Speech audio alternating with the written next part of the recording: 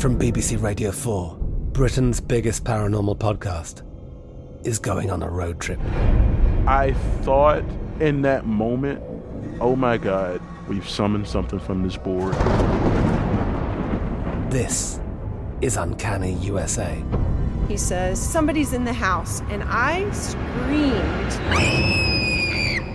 Listen to Uncanny USA wherever you get your BBC podcasts, if you dare.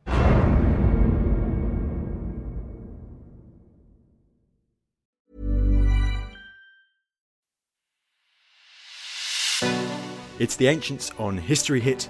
I'm Tristan Hughes, your host, and in today's podcast we are talking about Spartacus.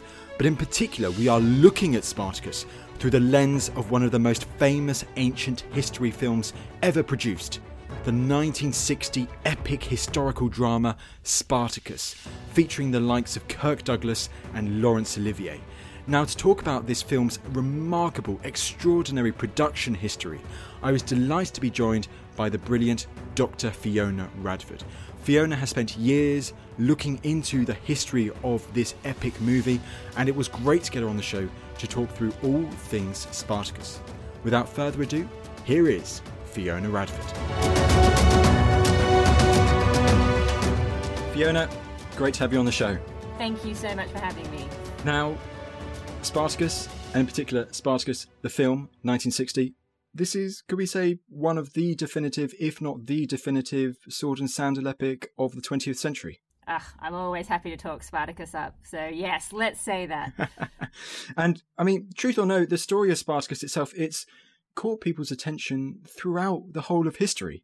It certainly has. I mean, it would be a mistake to think that Spartacus was languishing in the ancient sources, just waiting for a man with a chin dimple to discover him. He's been a popular figure. I mean, really, with the Romans themselves, you couldn't say that they forgot about him.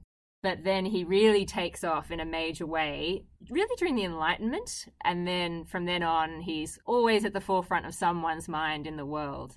Why do we think that? Is it because of the underdog idea, this idea of someone rising up against an oppressive regime, as it were? I think that is definitely a big part of it. He definitely comes across as the underdog, someone who stands up for the little guy. But I think it's also because even though the Romans didn't forget about him, the material that we're working from that has survived from antiquity, it's enough of a blank slate once you take into account the fact that the pro-Roman sources have a clear bias against him, that you can kind of make Spartacus into a little bit of whatever you want. I mean, there are a couple of things that we know for sure, but otherwise he's relatively malleable, and most importantly, he has a love interest, which always goes down well when you're reimagining ancient stories. Of course, especially in the film industry. So let's go on to that, the film itself now, because why do they decide in the 20th century to create an epic about Spartacus? Ooh, okay, this is a big question.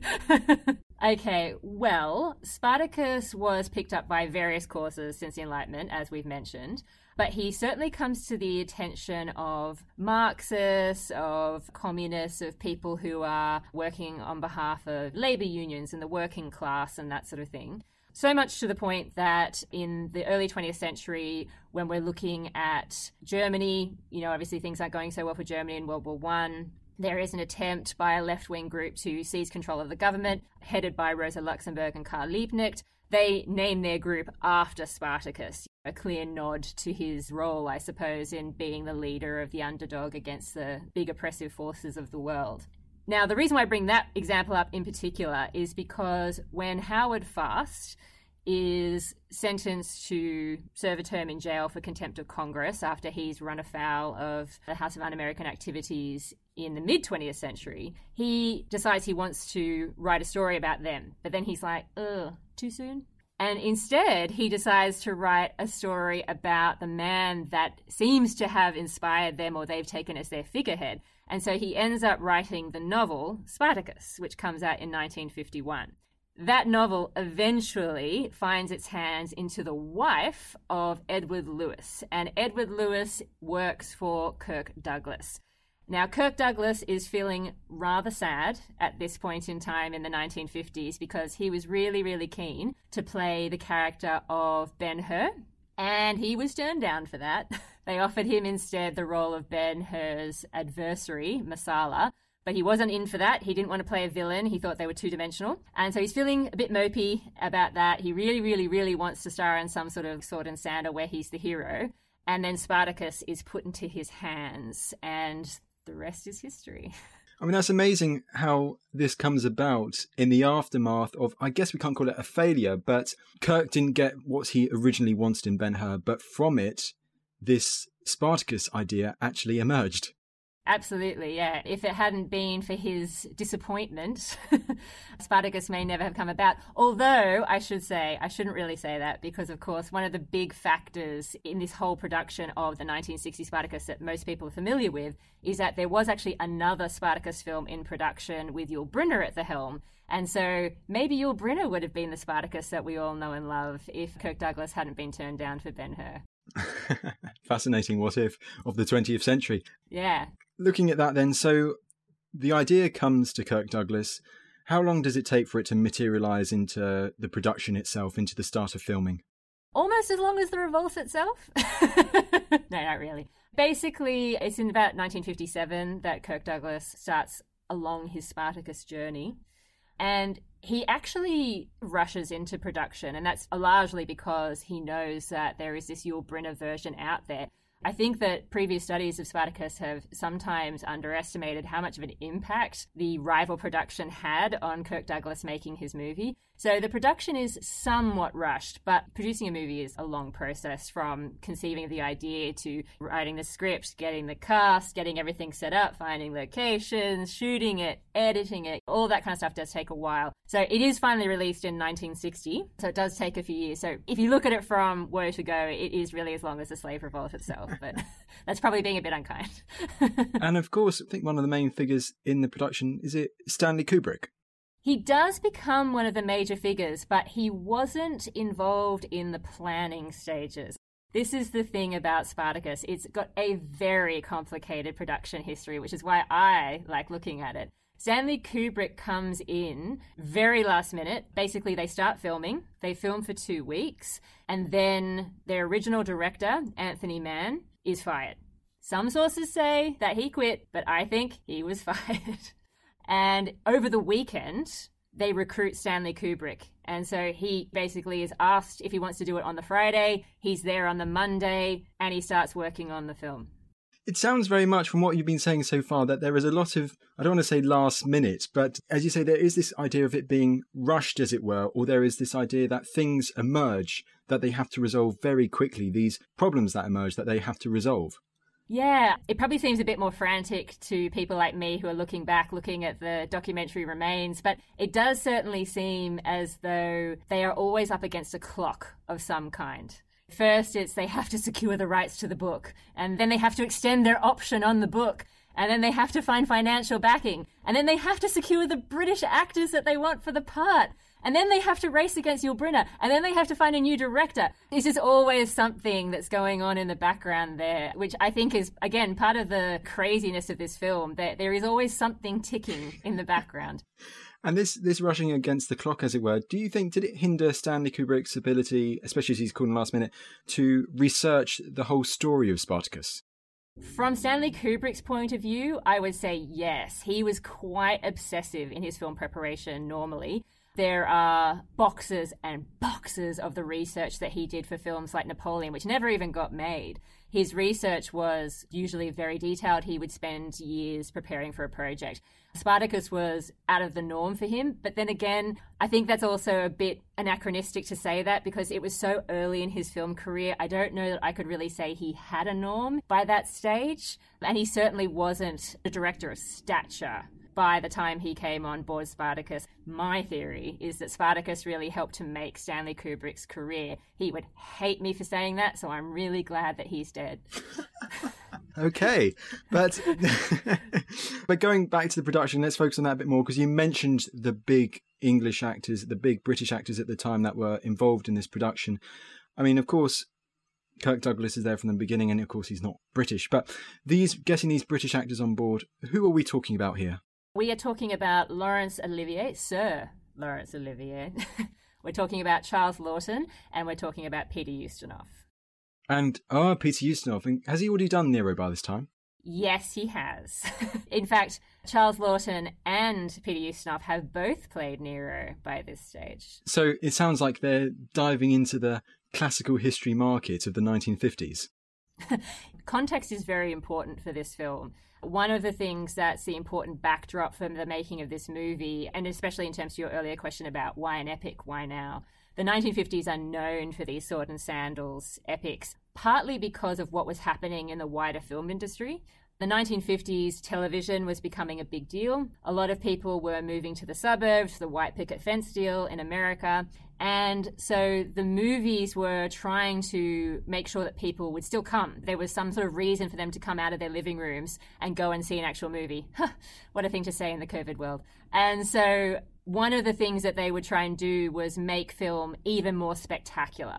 They partially did this with new technologies, and Spartacus was no exception in terms of it being a widescreen epic. And if you were going to put film on a large scale like this, you needed to have stories that matched the technology, something that was weighty enough.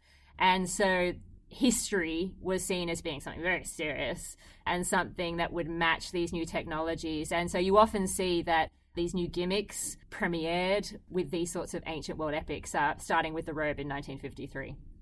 Spartacus 1960 is a really fascinating case study because it's at once a film that's very much of its time, but then there's something also that happens within the making of it, which is particular as well. So it's very much of its time in that it is affected slightly by things like the civil rights movement, which are going on all around it, particularly being a movie about slavery.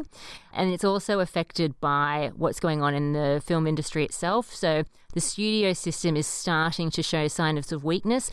I mean, Kirk Douglas himself is a symptom of that. He'd set up his own production company, Brynner, and he was making Spartacus as a part of that, basically, and as was Yul Brynner, who was making the rival Spartacus film. And obviously it's very much tied to what was happening with the Red Scare that was happening in the 1950s and the blacklist. A lot of the most notable people to work in connection with this project, like Howard Fast, who wrote the novel, and then who contributed a lot to the screenplay, as well as Dalton Trumbo, were both notorious blacklistees. And Dalton Trumbo had a particular interest in seeing Spartacus succeed because it started to become apparent that he might actually be able to get a screen credit on this film. So he obviously had a particularly vested interest in this project being a smash hit. But then when you look at it, it's also a film that's very much about the particular dynamics that were going on the set. And that's where we sort of step away from the context a bit and think about the particular personalities that were involved. So there were a lot of strong personalities working on the set, and a lot of them had directorial experience. Quite unusual, I think, to see that many big actors with a variety of experience from writing to directing, as well as being big stars, working on the one picture. And just to have people who had such a strong perspective on things. So people like Stanley Kubrick, who brought along their own agenda, influenced by a different novel to Howard Fast, coming along and really stirring the pot. And so that's why Spartacus is so interesting. It's very much affected by context, but it's also very much affected by the particular blend of personalities that worked on this film. So the 1950s, because of the context of the time, it seems to be this golden age for these sword and sandal epics or these ancient history epics. Definitely, yeah. It is the golden age of Hollywood. And let's just focus on the production a bit more, because something I read from one of your articles, you mentioned all these problems with the production, but something that really stuck out was this large versus small Spartacus issue. What was that? Ah, yes. This is something that Dalton Trumbo, who was one of the screenwriters on Spartacus and the one that got the credit for it in the end, identified once he saw the rough cut of the film. So they're thinking that they're getting close to finished. So he's apparently smuggled onto the lot to see how it's all come together in August of 1959, and he is horrified beyond belief. He can't believe what he's seeing up on the screen. Now, Dalton Trumbo was definitely someone who would sympathize with the large Spartacus idea. And the large Spartacus idea is that Spartacus is a man who is fighting for something more than himself. He's fighting for an idea. He's after freedom and justice for all. He's not just looking out for, now's my chance to make a break from these Roman characters. I'm just going to scarper off into the sunset with my wife and child. Thank you very much. That's definitely more the small Spartacus point of view, someone who's really only looking out for himself. And the large Spartacus is someone who, takes on the burdens of leadership and all these sorts of things, whereas a small Spartacus has leadership foisted onto him and he's constantly filled with doubt. And so what he saw when he watched the rough cut was the fact that the film was not coherent at all. And it was a mishmash of these two different versions of Spartacus. And so what he argued was they needed to do something to make a coherent film. Now, obviously, his sympathies lie with the large Spartacus, if you look at all the stuff that he's written and the scripts that he's written. But he did say, look, at the end of the day, I don't really care what you decide, but you need to make a decision and we need to fix this film because this does not make sense. And people are not going to like this guy and are not going to understand the story that we're trying to tell. So we need to do something to fix the story. So what do they decide to do? Well, they do some reshoots where they try and restore some of the more large Spartacus elements. Kirk Douglas was really persuaded. This report that Dalton Trumbo wrote, he went home, he basically wrote it in 2 days, 80 pages long, it's crazy. He writes like a scene-by-scene analysis of all the things that's wrong, and it's hilarious reading if you ever want to read it. But Kirk Douglas is quite convinced by this report on Spartacus, and so they desperately try and insert more large Spartacus material. So they're trying to give the impression that Spartacus was a good leader, someone who was wise and just, and someone who was beaten by overwhelming odds, rather than someone who just kind of let things get away from him. And that sort of thing. And so they try and do this, but there's obviously only a limited amount of money and time that they can throw at this. So it's still not quite the large Spartacus, not quite as coherent as they might have liked. That's why and I'm going to point this out here, I say that you end up with a medium Spartacus. Kirk Douglas totally ripped me off and said the same thing, but I said it first. Right. Okay. Going up against the Hollywood man himself. Fair enough. That's right. So, as you say, this time idea, seems to come to the fore with the production of this whole epic. But as you say, at the end, they seem to finalise with this medium Spartacus. Yeah. You can still see the effects of the time rush and new people coming on board like Stanley Kubrick, who introduced new ideas that confused their original vision. And also Howard Fast was still contributing all throughout the production, not to mention the actual actors themselves. Like everybody had a piece of this movie, so it's no wonder it's slightly lacking in coherence on the slave side of the story. On the Roman side of the story, it's actually relatively stable. And I say relatively stable because I'm comparing it to the slave side, but it's pretty stable.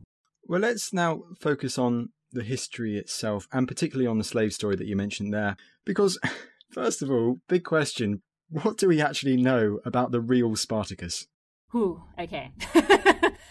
I would say that there's a reasonable amount of information that's recorded, but the stuff that you can actually say for certain, not a lot.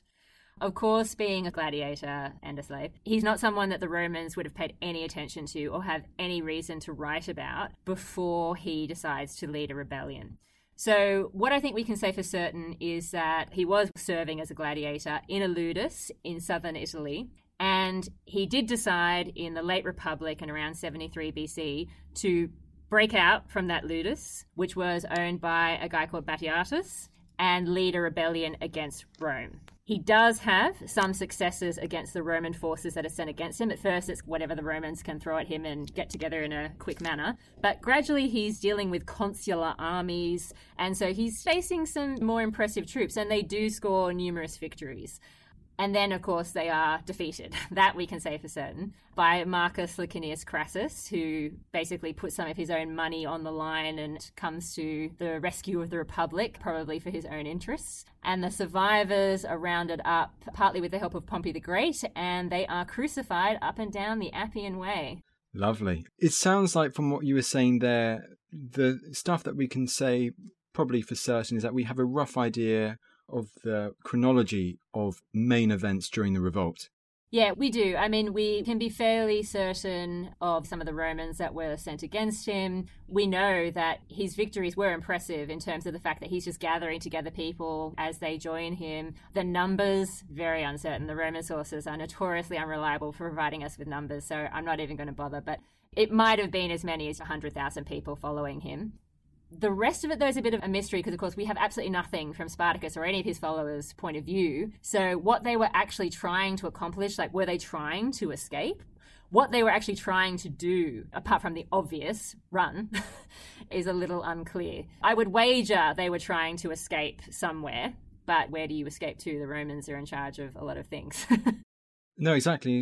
And of course, the Roman source is just there. The fact that we don't actually know anything from the actual slaves themselves. I mean, I'm guessing the immediate people who write about this revolt, the portrayal of Spartacus, the portrayal of the slaves is overwhelmingly hostile.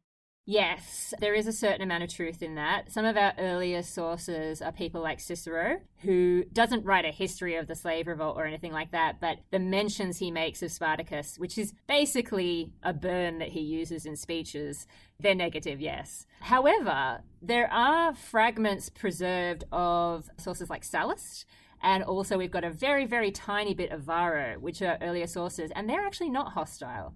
They actually preserve a vision of Spartacus as remarkably positive. Sallust actually describes him as having an outstanding measure of strength and courage. And he comes across as quite an impressive military leader. It's a bit hard to know for certain because Sallust is so fragmentary, but it does seem as though he has respect for Spartacus. And Varro says that Spartacus was an innocent man and that he was condemned to a gladiator's lot. We've only got that one sentence, but that is very intriguing. The idea that Spartacus might have broken out because he wasn't even supposed to be there in the first place. Yeah, that's very interesting, especially when you consider that famous saying, history is written by the winners. But as you say, in some of these earlier sources, Spartacus is not as derided, as it were.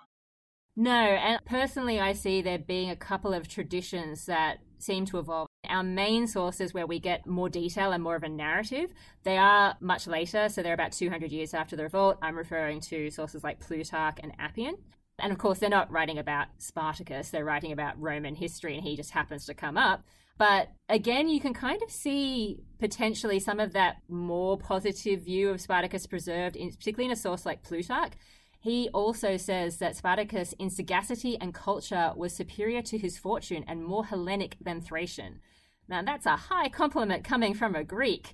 So there's definitely, at first, a slightly more positive view of Spartacus that seems to survive. Appian is a bit more negative. His Spartacus is a bit more gritty, but there is that sense of positivity, but it fades. Once we get into the later sources that are preserving what has gone before, that's when we start to see Spartacus become a much more negative figure who's really a bogeyman, like someone that would terrify the Romans because of what he did. Do you think this is when we start to see the myth of Spartacus starting to emerge? There are scholars who have argued that Spartacus, from fairly early on, could be said to be made to fit a sort of noble bandit trope. So Plutarch might be trying to use that a little bit, and he's made to resemble people that have gone before, like Viriatus, in the way that he conducts himself. And that would make sense because Plutarch is writing about him in a biography of Crassus, and Plutarch does not like Crassus. And so Spartacus is a way of showing Crassus's flaws. The fact that Spartacus, this bandit, gladiator, slave, rebel, what have you, has good qualities is meant to be a bit of a commentary on where Crassus is at in his personal development. I mean, that's quite interesting. So it sounds like as time goes on, there's these two different strands, as it were, in the portrayal of Spartacus, from noble bandit or bloodthirsty rebel who should be an infamous name. Yeah. And do these two strands seem to continue past antiquity into the Middle Ages and from there on? I think that whilst the negative, more hostile tradition is what lingers in the Roman imagination after a time, I do sort of wonder if those earlier sources, it's just a matter of, because Spartacus is Spartacus and he's not a Roman, he's just being made to serve whatever purpose the writers are serving. So whether it's to write a moral biography that teaches people lessons, or whether it's to write a commentary on the late Republic and what was going on then, or whether it's to talk about the civilized Roman world as opposed to the barbarian world, there's always a purpose, there's always an axe to grind. So he's probably just being used to serve whatever purpose is going. But I think the more negative tradition survives for the Romans, but there's enough of that early positive tradition to give rise to the more noble, heroic Spartacus, the leader of the oppressed that we see rise up in the Enlightenment. And does that continue into the 1960 portrayal of Spartacus? I think so, yeah. He's often used to tell the story of what's going on at the time. So during the French Revolution, late Republican history is very popular. When you look at Italy and the Risorgimento movement, Spartacus is there. They write about Spartacus then. When Napoleon is marching into Austria, Spartacus is used there in a play. In America, he's used to comment on the British-America dynamic and potentially a bit of the whole slavery thing they had going there. And then, of course, Marx says that Spartacus was, a smashing chap. And so there's definitely lots of people talking about him, and generally in a way that is holding him up to be a more noble figure. Of course, and as you mentioned earlier in this interview, Kirk Douglas, he wanted to be the hero. He didn't want to be the villain, did he? So I'm guessing this more noble, virtuous portrayal of Spartacus really appealed to him. Yes, definitely. Again, context I think is important. A lot of the people that worked on Spartacus were themselves Jewish and from really poor immigrant backgrounds. Kirk Douglas being no exception. I mean, that wasn't even his real name. So I think a lot of them felt a sympathy with the slaves and the underclasses of Rome. So yeah, I think playing the hero definitely appealed to him in that sense, and he felt, rightly or wrongly, a connection with the slaves that had helped to build Rome.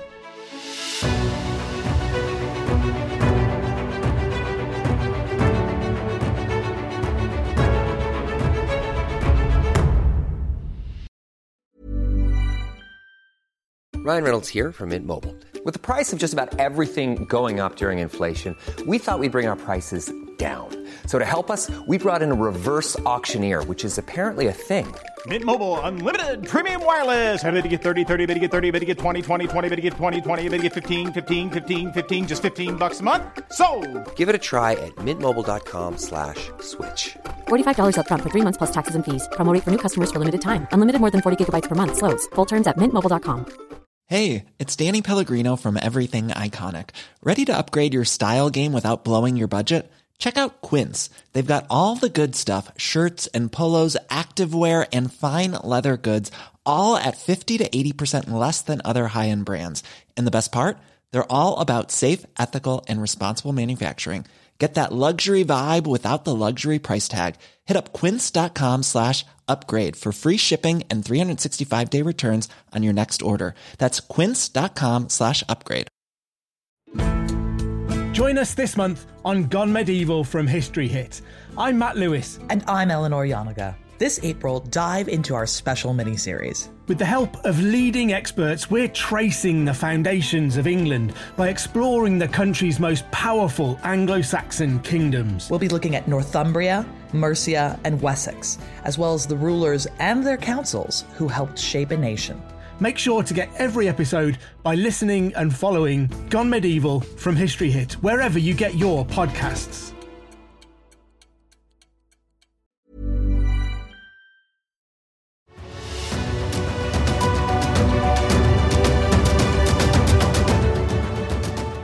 Let's look at the film then again, and there's a particular part in the film where there seems to be this conflict between the slaves when they're debating what they need to do. Yeah. Is there any evidence in the historical record that there was this difficulty in managing the whole revolt? Definitely, yes. And that comes from our earlier source as well, Sallust. There's definitely a sense that Spartacus sometimes struggles to control his followers. As you can imagine, if you've been a slave and in a ludus or something like that, when you finally get to break free, you probably want some revenge, and you probably don't mind a spot of looting and raping and that kind of thing, as horrible as it is. You've been treated pretty badly. And so we do, from the earliest times, get this idea that some of the slaves had different ideas about what they were going to do. And if you just look at their movement, whilst we don't have an account from the slave point of view, if we just look at their movement, it does seem a bit confused. They wander all over Italy. We're not really sure. Were they trying to get across the Alps? Were they trying to escape via the sea? It is confusing what exactly they were trying to accomplish by wandering around. The ancient sources explain it by the fact that there was a divide in the slave army about what they should do, whether they should make a break for freedom, how they should do that, where they should go, because of course they're probably all from different places. So going home means different things to all of them. And definitely some of them are more interested in just looting, just continuing to live off the land, whereas others may have had more long-term aspirations. And the really interesting thing for me is that when we do see potential division in the army, they tend to split along ethnic lines, at least as far as the pro-Roman sources have recorded. So Spartacus seems to be the leader of the Thracian, etc. group, but then there are other slave leaders who are mentioned. Spartacus does seem to be the main leader of this, but he does seem to have lieutenants, I'm going to call them. And some of them seem to be from Gallic background, Germanic background. And so when we do see the slave army splitting, it tends to be along ethnic lines. That's interesting in itself because, of course, I guess that's something we need to remember is that the slave revolt, it consists of slaves from all across the Roman Empire, all parts of the Roman Empire. And it sounds as if, from what you're saying, Spartacus's leadership, he didn't just have to deal with the Romans, he had to deal with his own people as well. Is this really emphasised one of the key points of Spartacus's leadership? Definitely. And that's one of those things in the sources that I just don't know we have enough material to resolve exactly what was going on. The Romans do seem to have got a hint that, the division was happening. And whenever there's a divide, unfortunately, it seems like the people that leave Spartacus end up being defeated. So his numbers are whittled down gradually. So that kind of been good. But every now and then he's able to come and save the day and help them out. But yeah, generally it's not good. You leave Spartacus, you're not fated for a good end. And talking about Spartacus's close connections, and you mentioned the love interest thing earlier, did Spartacus have a wife? I don't know. I mean, Plutarch says yes.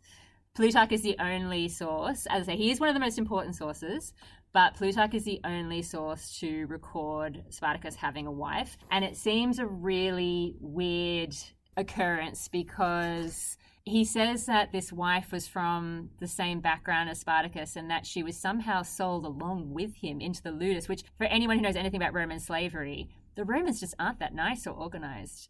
So it does seem a little strange, but she apparently is there according to Plutarch, and she apparently has this prophecy. She sees a snake crawling around his face when he's sleeping, and she has connections to Dionysus, and she seems to be some sort of a prophetess or something. And she sees that as a sign of his fortune ahead, that he's going to be destined for glorious things. Okay, so we don't know because it sounds very interesting, as you say, the whole story in Plutarch compared to if you know about slavery in ancient Rome, whether it was actually true or not. It's one of those things where the very cynical historian part of you has to wonder, did Plutarch just want to include some sort of prophecy about Spartacus's future when he was just a gladiator? But then again, it does seem like a weird thing to make up, so he probably did have a woman, obviously, that he spent time with, but how does Plutarch know that she's from the same tribe? Like, what is going on? I don't know. Well, leading on from that, how is this love interest portrayed in the 1960 film, and in who? Oh, okay. This is another big question, and this is my main area of interest. So strap yourself in. Basically, the character of Verinia is Spartacus's love interest in this particular film. Spartacus always has a love interest, by the way. In all the many creative interpretations, there's always a love interest. In this particular version, in Fast novel, it's Verinia, and that is kept for the film. It seems as though Fast may have picked up that name from one of his research sources because, again, for anyone who knows anything about Rome, you'll know that's not really a slavish name. It sounds a little Latin, so the name is a bit weird. But yeah, basically they decide they're obviously going to make her a big part of his story because it always works well to have a love interest in movies and that sort of thing. But her storyline is one of the most changed throughout the production of the 1960 film.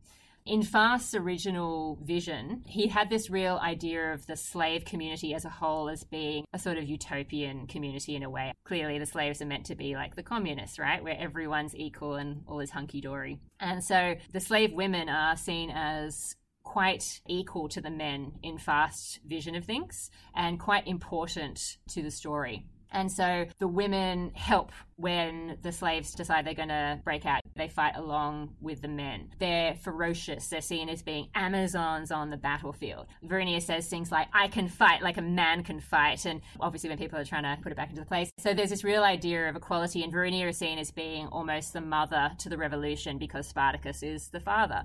And she's very important because it's through her in Fast that Spartacus's story survives, because she survives and her son by Spartacus survives, and they're the ones that bear out the legend in Fast novel. Not true, obviously, but whatever. Anyway, when it came to putting that into a film, Fast is the person who first has a go at adapting his own novel. And we do see Verinia being more or less in keeping with the Verinia of his novel. No surprises there. But then when Dalton Trumbo gets involved and starts to take over from Howard Fast, we definitely see women being ever present throughout the revolt. They are definitely an important part of the slave following. And Verinia, again, is quite a fierce character. You know, she's basically first given to Spartacus at the Ludus because she's too resistant to Batiatus, who's her master. You know, every time he tries to have sex with her, she fights like a cat in a bag, and he's just sick of it. And so he's like, there, go to a vicious gladiator, see if I care, you know, enjoy. And so she's definitely a fierce character, and she's definitely a slave leader. She's definitely someone who has a real presence alongside Spartacus. She's revered amongst the slave women to the point that they actually have a cult of Verinia developed. She becomes almost like a goddess to them. So she's this really important person, and it's through her fame that the Romans hear about her and start to become really intrigued with her because, of course, one of the funny things about Verinia's storyline, according to Fast, is that it seems like every man who beats her falls in love with her, whether they're Roman or slaves or whatever. So it's because of this that they hear about her. And that is kept throughout a couple of drafts of the script, that Verinia is this very important person who's very present and is a real slave leader, very involved, capable of being fierce, capable of playing her part, working, fighting, doing all that kind of stuff. That really falls apart in the latter stages of the development of this project. And this is one of the things that Dalton Trumbo had such a problem with when he was watching the final cut. Verinia starts to really only exist in the background. She's not really a slave leader. She really seems to just exist for love scenes and to be impregnated. That seems to be her main thing. And so you end up in the final film, even though some of the reshoots that they ended up shooting after the report on Spartacus, they try and restore some of Dalton Trumbo and therefore Howard Fast, because Dalton Trumbo was basing his vision on Howard Fast. They do try and restore some of the sense of the slave community by doing reshoots where women are more present, but it's too late to fix all of the problems that have arisen with Verinia. And so you end up with a much more bland character and someone I like to call Stepford Verinia in the final film. I mean, why exactly does this change in portrayal seem to happen? It's a little hard to say exactly because there's just so much chaos going on set, and some of it happened behind closed doors. I can really only study what people decided to write down. And the only reason why this film and the production is so easy to study is partly because of the 1950s, the technology is different, but also because Dalton Trumbo was blacklisted. He had to write so much from a distance. He had to send memos and do a lot of correspondence rather than being more present on the set and therefore having verbal exchanges that were never recorded. So lucky for us.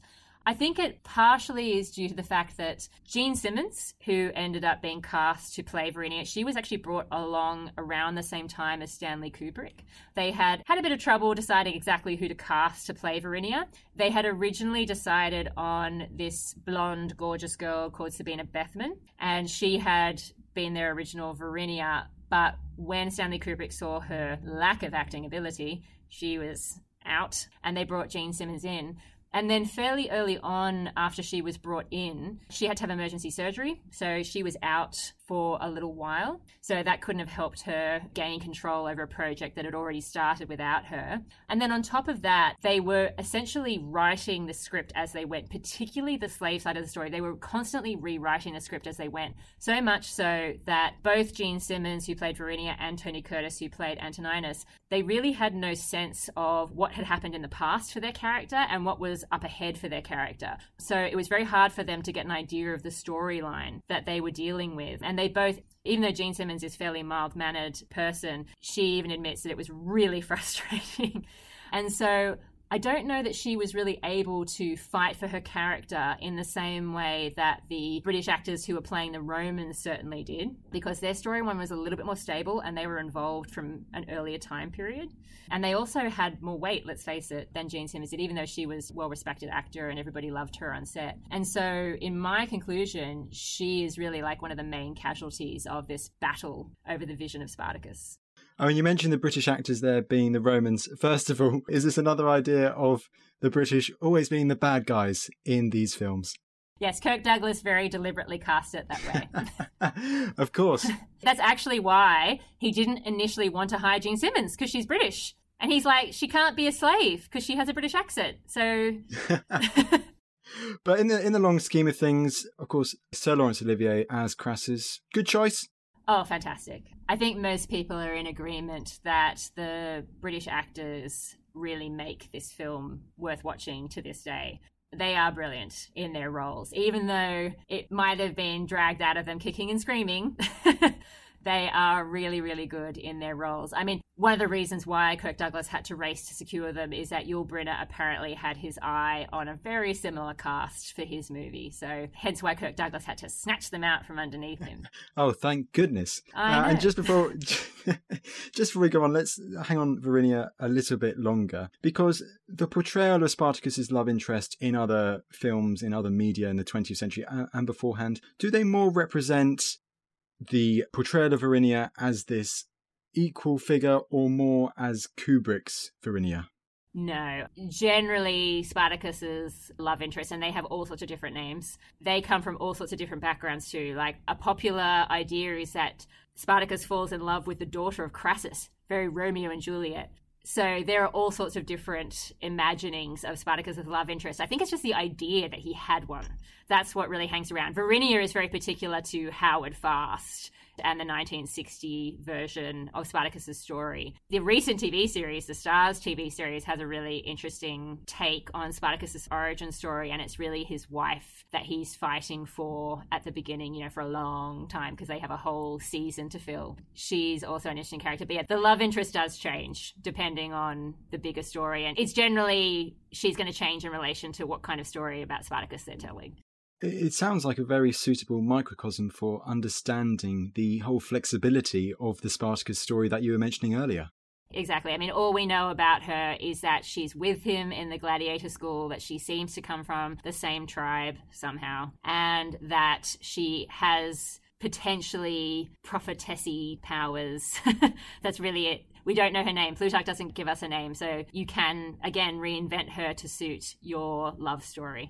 Now, I must focus on a couple more scenes before we wrap it up. And the first one I want to really look at is the final battle itself. I'm remembering now that hill and, of course, those fiery, I don't think they're bulls, but they're long haystack kind of things which they send down against the Romans. Haystack is probably completely the wrong word, but oh well. But this battle, I know what you mean. It's worthy of a Hollywood epic film. Yes, but it was a very late edition. Oh really? So it was a last-minute thing as well?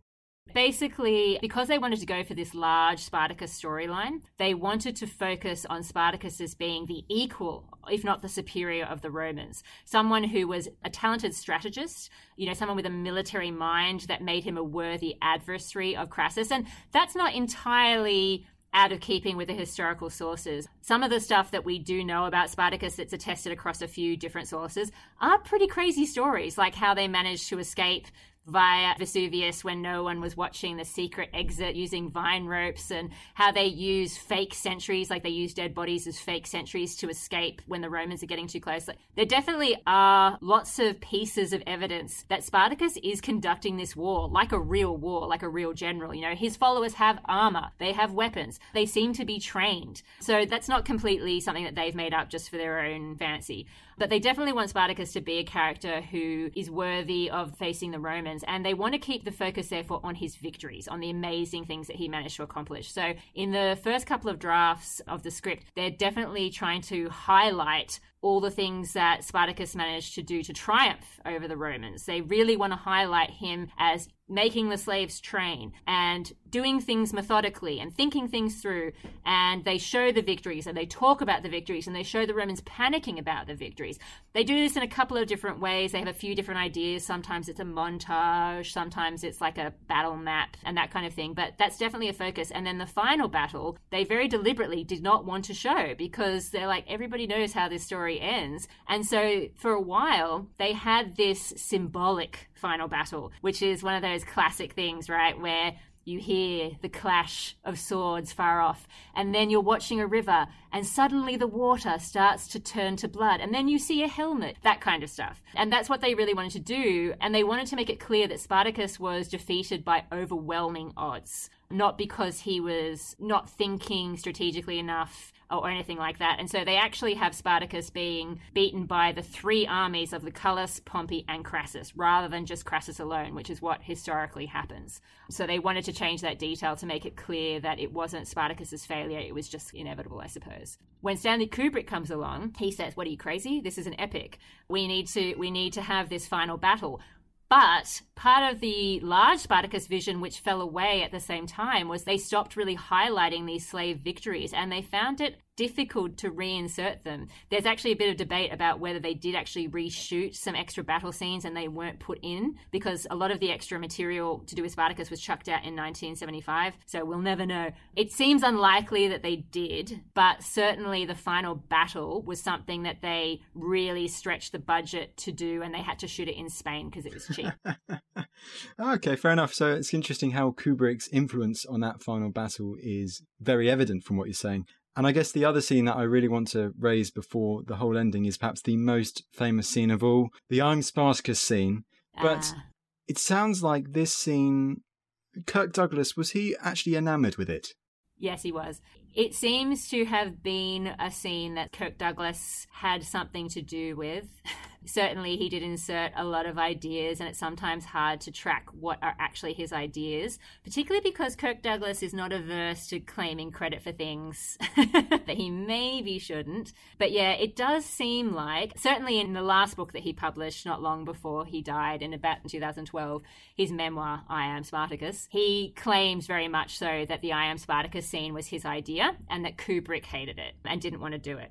But I think it's probably a bit more accurate to say it was probably a collaboration between Dalton Trumbo and Kirk Douglas. Kirk Douglas may have had the idea of the slaves showing their unity and their love for Spartacus in that kind of a way, but I think Dalton Trumbo probably had a bit more to do with the final scripting that we see. Because there's various versions of the scene, or like that kind of idea, which we see throughout the early drafts of the script. And then it's really not until the early 1959 script that we see it pretty much solidified as you see it in the final film. So Douglas, it looks like, liked it. Trumbo liked it. Kubrick wasn't so sure, but he did go along with it in the end. Apparently, yes. And to wrap it all up, the whole Spartacus story, I'm guessing because there is so much myth around it, there's so much that we really don't know. And the whole story itself, the flexibility that it allows for a TV crew or for a film, do you think that's one of the things that really appeals to TV crews looking to do epics in the ancient world? Do you think that is why the story of Spartacus really stands out? Yeah, I do think so. I think there is definitely a mythology that's grown up around Spartacus, which does make him a very appealing character. That's the thing about looking at classical reception. You can't just look at the ancient sources and then look at the version that you're studying. You have to think about all the versions that have happened in between, and you really have to look at what were the people making this film looking at. Were they even looking at the ancient sources? I mean, I've looked at some of the research sources that people like Trumbo looked at as informing their vision of Spartacus, and I can totally see how they came up with what they came up with. And they were often doing it deliberately. You know, they weren't stupid. They weren't making a mistake and, say, looking at Juvenal even though he's in completely the wrong era. They had a particular vision that they wanted to promote, and there was a story they wanted to tell about the Romans as well that was part of the whole movie, and so they made choices to fictionalize, to fudge things here, to lean into the myth. I mean, they openly say in one of their earliest research documents that, oh, this source we're using is a bit pro-Spartacus, but hey, that's what we're trying to do, right? So let's just roll with it. And I'm guessing in turn, of course, the famous 2000 film Gladiator, can we say that the whole film and how it was made was a big influence on the creation of the Russell Crowe epic? I think so. I see Spartacus as being a bit of a bastard love child between Spartacus and Fall of the Roman Empire, which was directed by Anthony Mann, who was fired from Spartacus. There you go, small world, all a small world Exactly. in the film Yeah. industry. Fiona, that was fantastic. Thank you so much for coming on the show. Oh no, thank you so much for having me.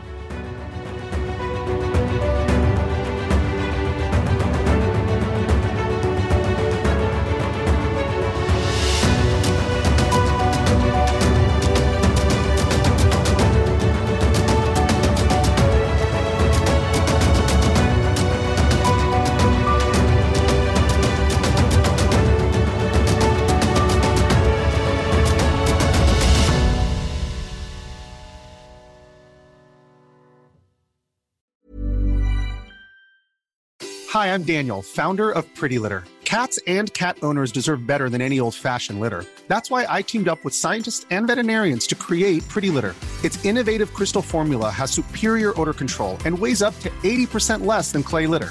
Pretty Litter even monitors health by changing colors to help detect early signs of potential illness. It's the world's smartest kitty litter.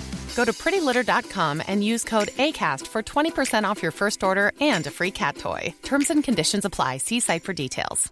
Planning for your next trip?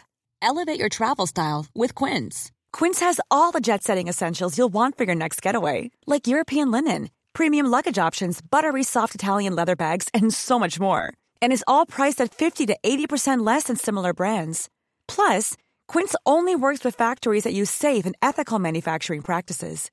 Pack your bags with high-quality essentials you'll be wearing for vacations to come with Quince. Go to quince.com/pack for free shipping and 365-day returns. Thank you for listening to this episode of The Ancients. Please follow this show wherever you get your podcasts. It really helps us and you'll be doing us a big favour. Don't forget, you can also listen to all of these podcasts ad-free and watch hundreds of documentaries when you subscribe at historyhit.com/subscribe. As a special gift, you can also get your first 3 months for just £1 a month when you use code ANCIENTS at checkout.